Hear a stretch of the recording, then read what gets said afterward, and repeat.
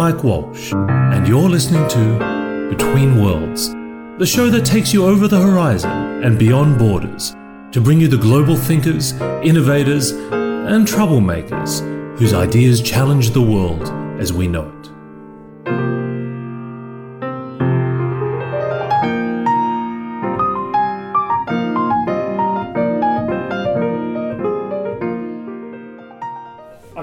Mike Reiss today, the 4-time Emmy-winning producer of The Simpsons, 28-year veteran of that show. Yes. Of course, the creator of the cult hit The Critic. Okay. Contributors to some fantastic films like Ice Age, Kung Fu Panda, and of course Despicable Me, and a playwright as well. Yes. We're actually mystery writer. We're sitting in a room full of my awards here. We are. This is the Mike Reiss kind of the museum of Mike Reiss, and we're on 42nd actually in New York. Yes. So right in the heart of the theatre district. Right in the heart of the Tacky Museum district.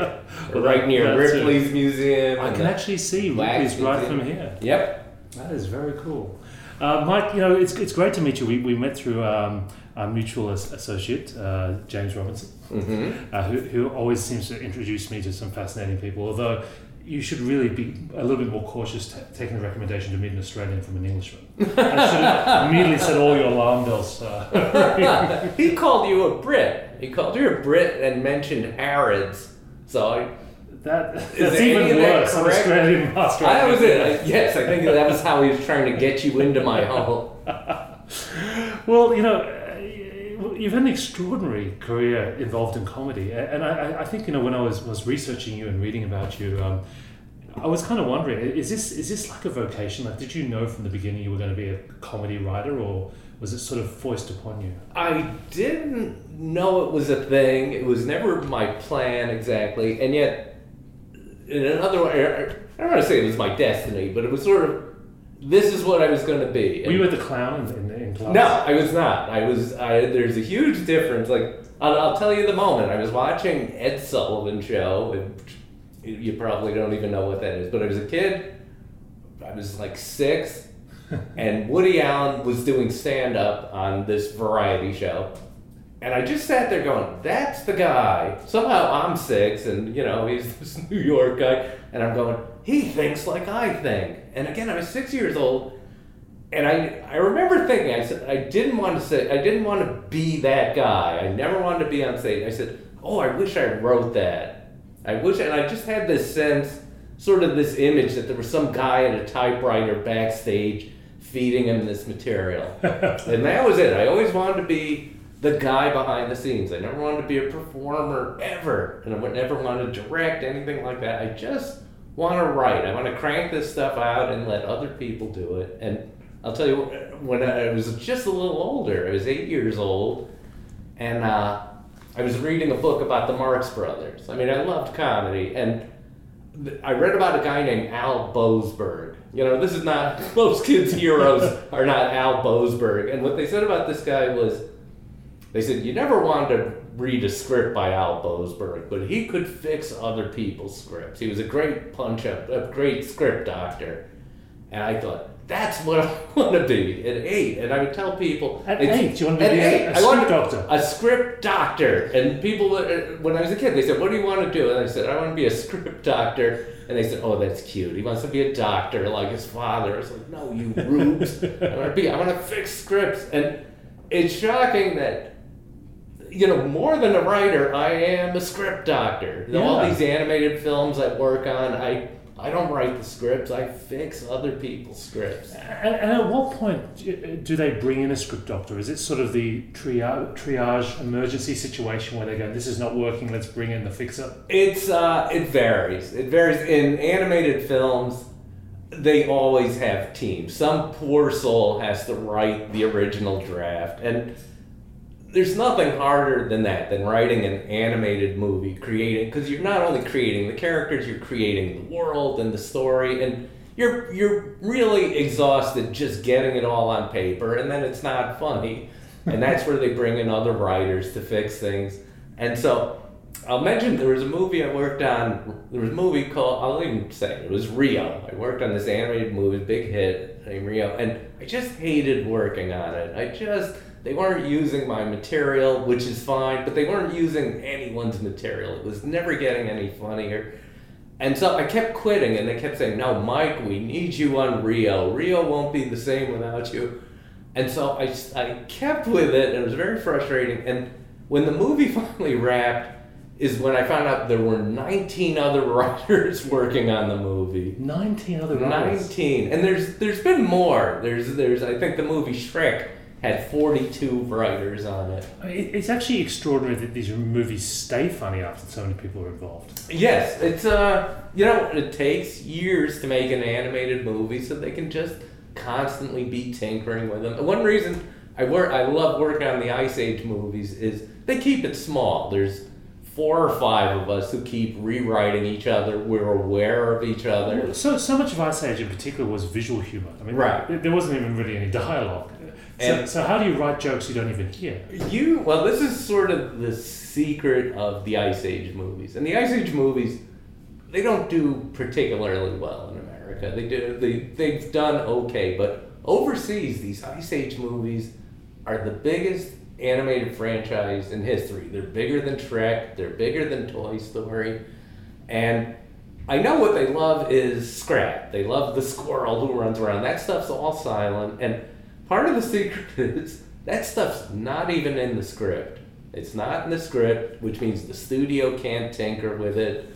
And I don't write any of that, I have to say. I mean, I'm very proud of my Ice Age work. I've never written a bit of what people really love about the movies, which is Scrat. And the animators just work that stuff out among themselves and then throw it in at the last minute before anyone can wreck it.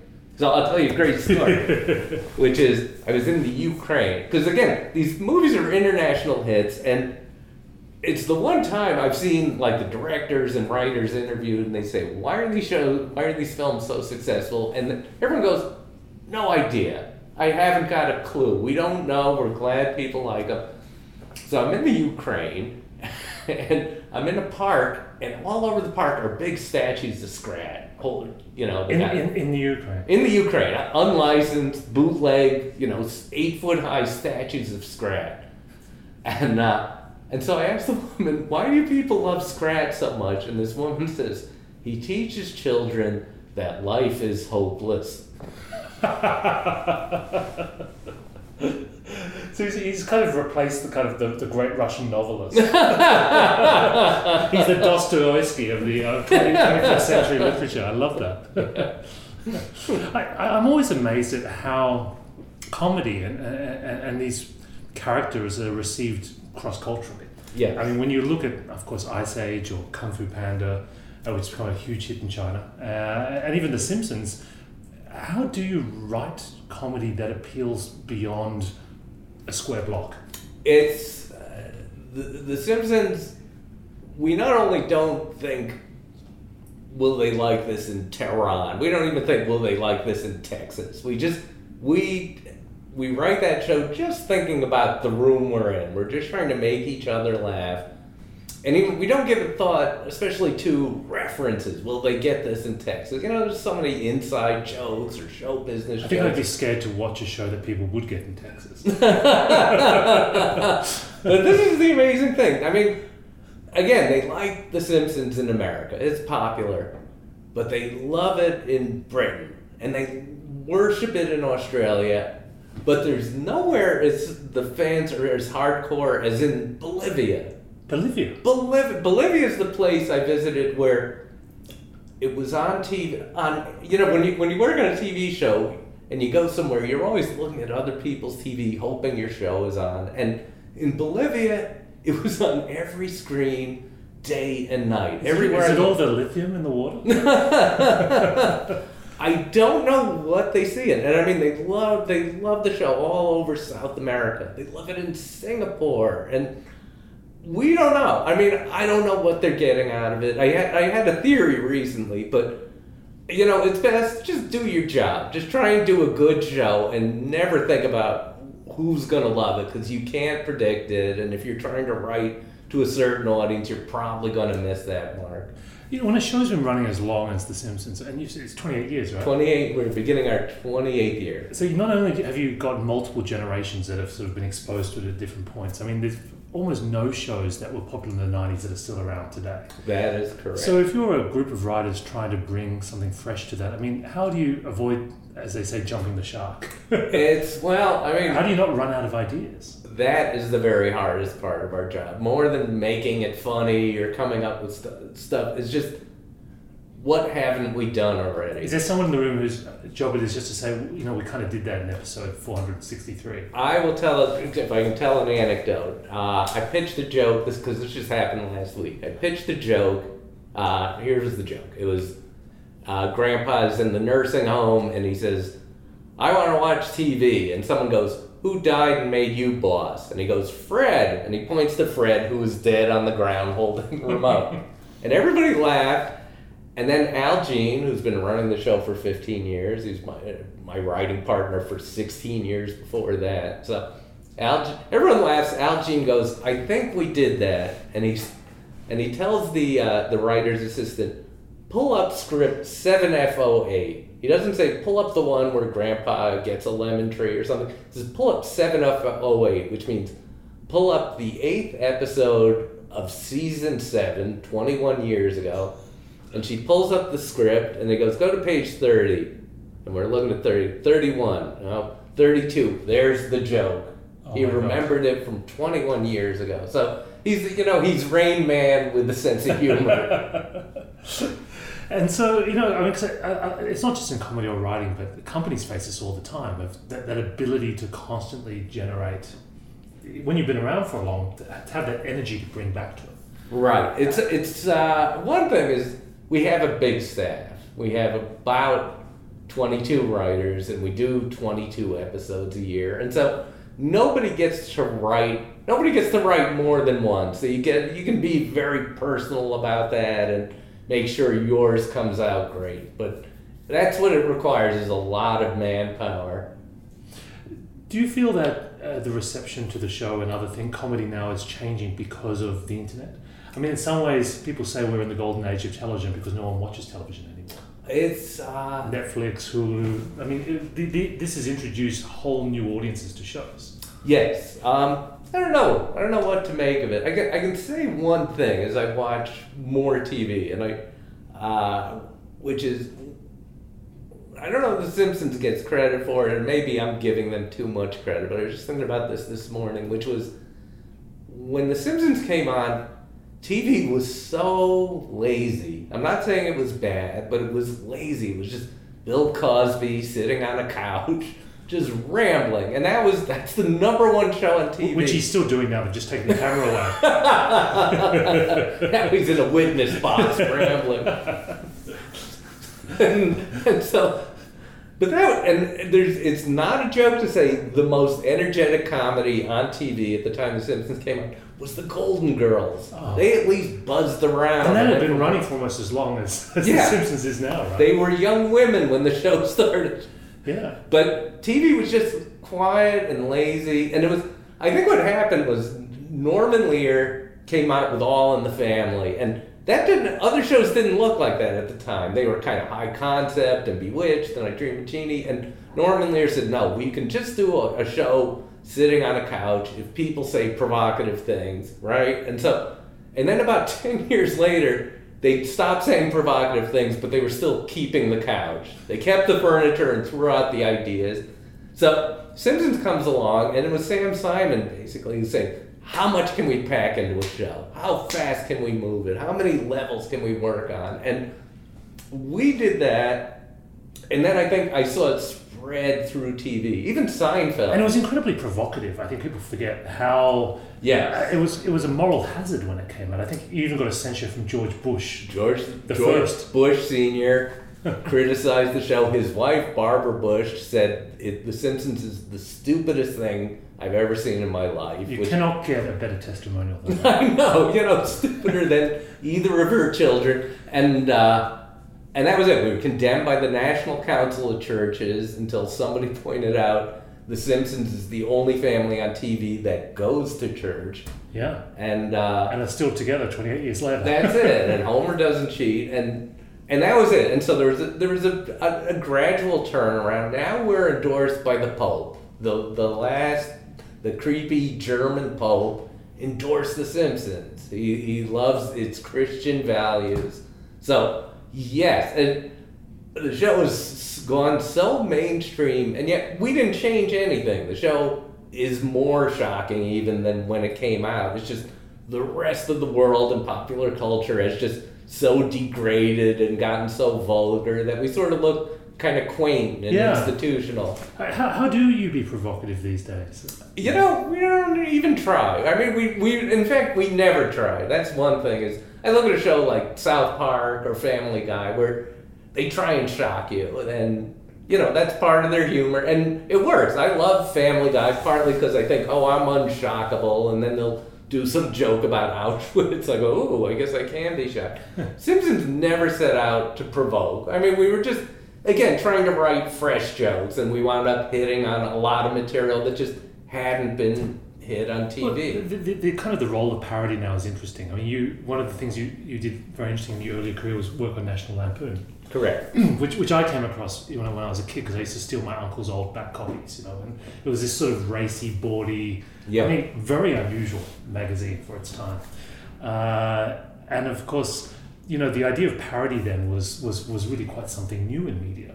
But now, you know, when you look at the Kardashians and reality TV, I don't know if this generation even know what parody is. Like, how can you have parody in the age of reality television? Yeah, maybe we're too old to do it. I don't know. But yes, I wouldn't know how to parody that stuff. How to get crazier than Donald Trump. You can't even make fun of it, right? Like, right. You know, we do our jokes. It all seems sort of tired because nothing is as crazy as Donald Trump himself. It hit me. He's sort of this SNL character come to life. He's something they would do on SNL like 14 times till they burned out the character. Well, actually, I mean, The Simpsons was quite famous for actually presaging all of this in an episode as a joke. Yes, we did a joke about, like many things on The Simpsons, we just go, what's the stupidest thing we can imagine? And then it happens. And that was it. We were doing a future episode of the show, and we needed to name a future U.S. president who completely wrecked the economy, and we picked Donald Trump. So 16 years ago, we predicted Donald Trump as president. And in fact, 27 years ago, we sort of did the whole Donald Trump story with Mr. Burns. It was, I think, the 15th episode out of 600 episodes we've done. The 15th one was about Mr. Burns running for governor, and he really ran a Donald Trump kind of campaign. And so, you know, we can't do it. I mean, and if we wanted to tell the Donald Trump story, that would be how we do it. We'd localize it. Instead of president, governor, instead of richest man in the country, he'd be the richest man in Springfield. But we did it. We thought of it already. We were talking earlier about the speaking you do, and I think you were saying that the first talk you ever gave was just as 9/11 was happening. Yes. In China. In China, everything was wrong with this. It was. I've given 400 speeches. I've given them in 20 countries because almost everybody likes The Simpsons and wants to hear about it. This first one was for Goldman Sachs in China, and it was, you know, and the audience didn't speak English. It was 2001. They hadn't heard of The Simpsons. They didn't know what I was talking about. And 9/11 had just happened. And not only did 9/11 just happen, but I was actually staying in the World Trade Center of Hong Kong. That was where they put me up. So that was great. And nobody was in the mood to laugh. And I gave my speech, and to dead silence. I mean, the speech is just an hour of jokes and funny anecdotes. Played to dead silence, except right in the middle I mentioned the word Viagra, and they laughed, and then more silence. And as I was leaving, somebody said to me, "I've never seen a Chinese audience laugh that hard." I actually saw an interview with you. I think you're being interviewed by CCTV. Oh, yes. Yeah. And it was funny because it was like kind of this Chinese local host was sort of being a David Letterman Chinese version, right? And I just realized that so much of this new entertainment is actually being designed specifically for this market now because it's such a Chinese huge market. It's so huge. I mean, I think without China, Transformers wouldn't exist as a franchise. I mean, we're at a funny point with the Ice Age movies, which was this last Ice Age movie, Ice Age 5, made $60 million. It cost $100 million, made $60 million in America. And animated movies don't make that. They all make at least $100 million because there's that many kids. So it made nothing in America, but it's made $400 million worldwide. And so the question is, do you keep making a movie in America that Americans don't want to see? Yeah. Well, and do you keep having American writers writing movies that Chinese audiences want to watch? Right. There was a funny moment came up in The Simpsons where the show had become too expensive. The Simpsons about 3 years ago came very close to being canceled, and nobody knows it. And it had become wildly expensive, and the most expensive part of it was our cast. And I love our cast, but they each make about $9 million a year. 6 people making $9 million a year, and that blew out our budget. And one of the writers on the show figured out we could keep the show going if we just did it in Spanish. If we just didn't do an English language version, because so much of our money comes from South America. So the dub actors would become the stars. They would become the stars. Well, it sounds like a joke. So like so much that happens in The Simpsons, it sounds like a gag. But our Simpsons actors, again, we're making $9 million a year, and the Simpsons actors who dub it in South America, they're Mexican actors. They make $25 a week, except for Homer. The Mexican Homer makes $50 a week because he brings the microphone. He owns the mic. This is still to this day. I'll bet they're up around $100 now. But yes, those are the literal numbers. That's what they were making. And we heard this, we were really shocked, and then somebody watched the Mexican Spanish version of the show. He goes, I think they're overpaid. You've had a lot of celebrities involved in the show. What have been some of the issues? Have you always had to have sort of celebrity wranglers on set? No. I can say, I think we've had about 300 guest stars on the show. They've almost all been a dream to work with. And why wouldn't they? It's the easiest job in the world. I mean, they can come in whenever they feel like it. It takes 10 minutes to do their job. We'll go to their house. I think we recorded Magic Johnson in his car. So it's they don't have to get made up. The closest we came, we had Michael Jackson on the show. Oh. And his management sent us one of those crazy waivers or whatever they call it. He needs a trailer. It has to be I'm not making this up. Trailer has to be 98 degrees. He needs 4 kinds of bottled 98 water. 98 degrees. That was what we heard. What was it, like a hammam? Well, it needs fresh flowers everywhere. And we did all this, and then Michael Jackson comes in alone, didn't go anywhere near the trailer, didn't know about the trailer. He couldn't have been more friendly, more personable, shook everybody's hands. This was about 3 noses before his death. He looked very handsome and kind of strong. He was much different than we sort of expected. He came in very friendly. Sam Simon did something very funny that day, which was Michael Jackson, and again, Michael Jackson's a legend now, but I mean, he was the hugest star in the world at that moment he came in. And so we're sitting there, and Sam Simon, the creator of the show, made an announcement. He goes, all right, I'd like to have a big round of applause for Michael Reese, who won $50 playing Phone Jeopardy. And Michael looked baffled, and he applauded. He was game. So what's next for you? I mean, you're heavily involved now with plays. I do write plays. Are they funny plays? They are funny plays. It's funny because they get disparaged by younger writers going, this sounds like Neil Simon. And it's like, good, he's funny. He won a Pulitzer Prize. But I write plays, and what I like, unlike these sort of, I got pushed into it because I was so burned out and sort of unhappy working on all these animated movies. And when you when you punch up these animated movies, they will literally use 1% of your work, and they think you're happy. They're happy, you know. There's. So you spend all these hours to get one line in. 1 line in, 10 lines in. I think it was Ice Age 4. I wrote 2,000 pages of material, of which I got about 20 pages of material into the script. So that's 1%, and then. But that's not enough to not only get no credit.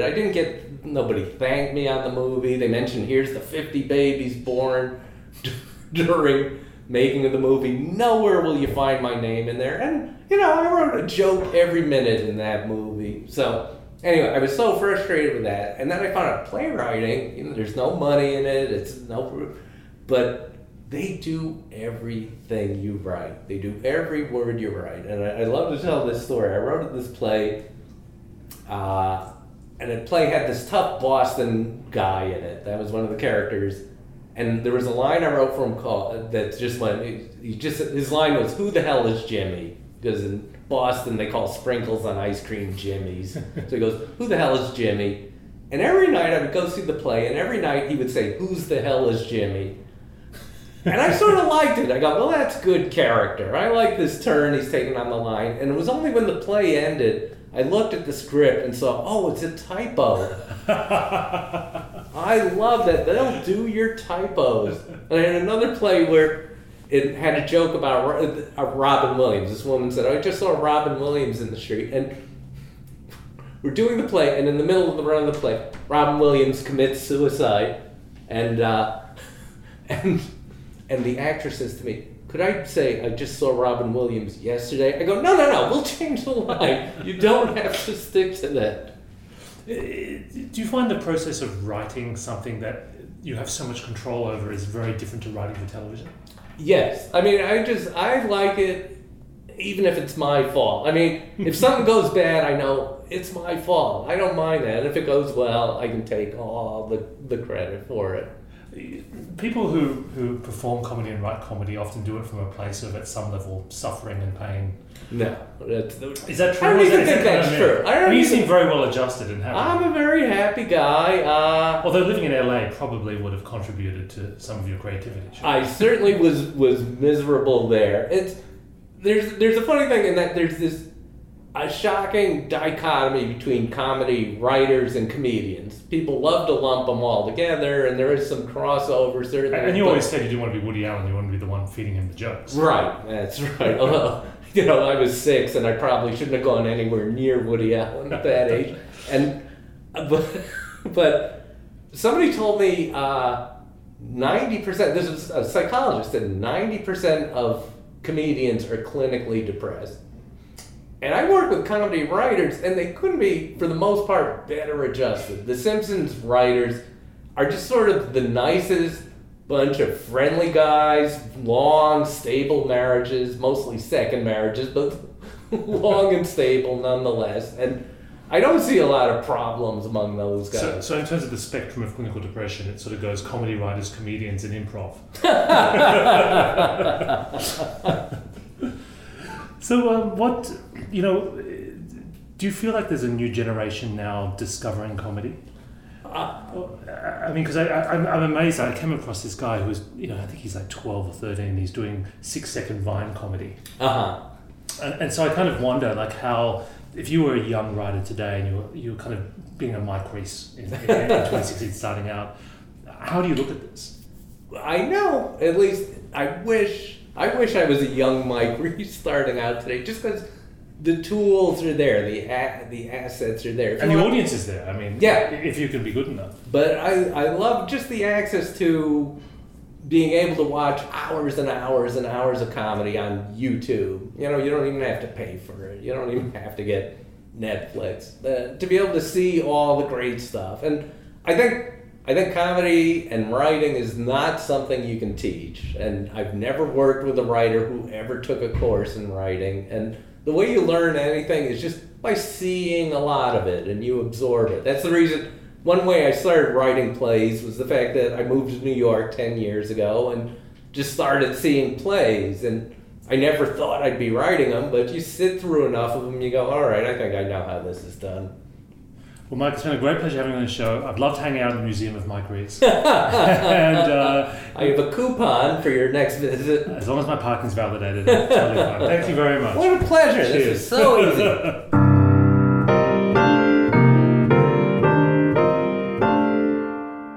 You've been listening to Between Worlds. For more episodes and information on how to subscribe to our podcast, please visit www.mike-walsh.com/betweenworlds.